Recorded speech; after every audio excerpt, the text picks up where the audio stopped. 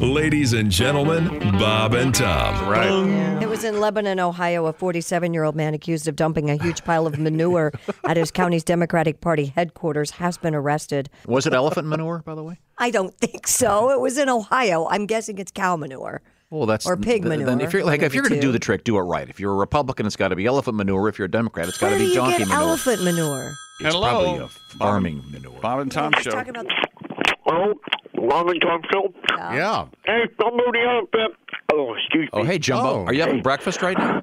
No, I'm trying to wolf down a big old bowl of chili because Christy said she needs some elephant food. The Bob and Tom mornings and highlights replayed all day long. The Bob and Tom Show, weekday mornings at 6 a.m. Eastern on Bob and Tom 24/7.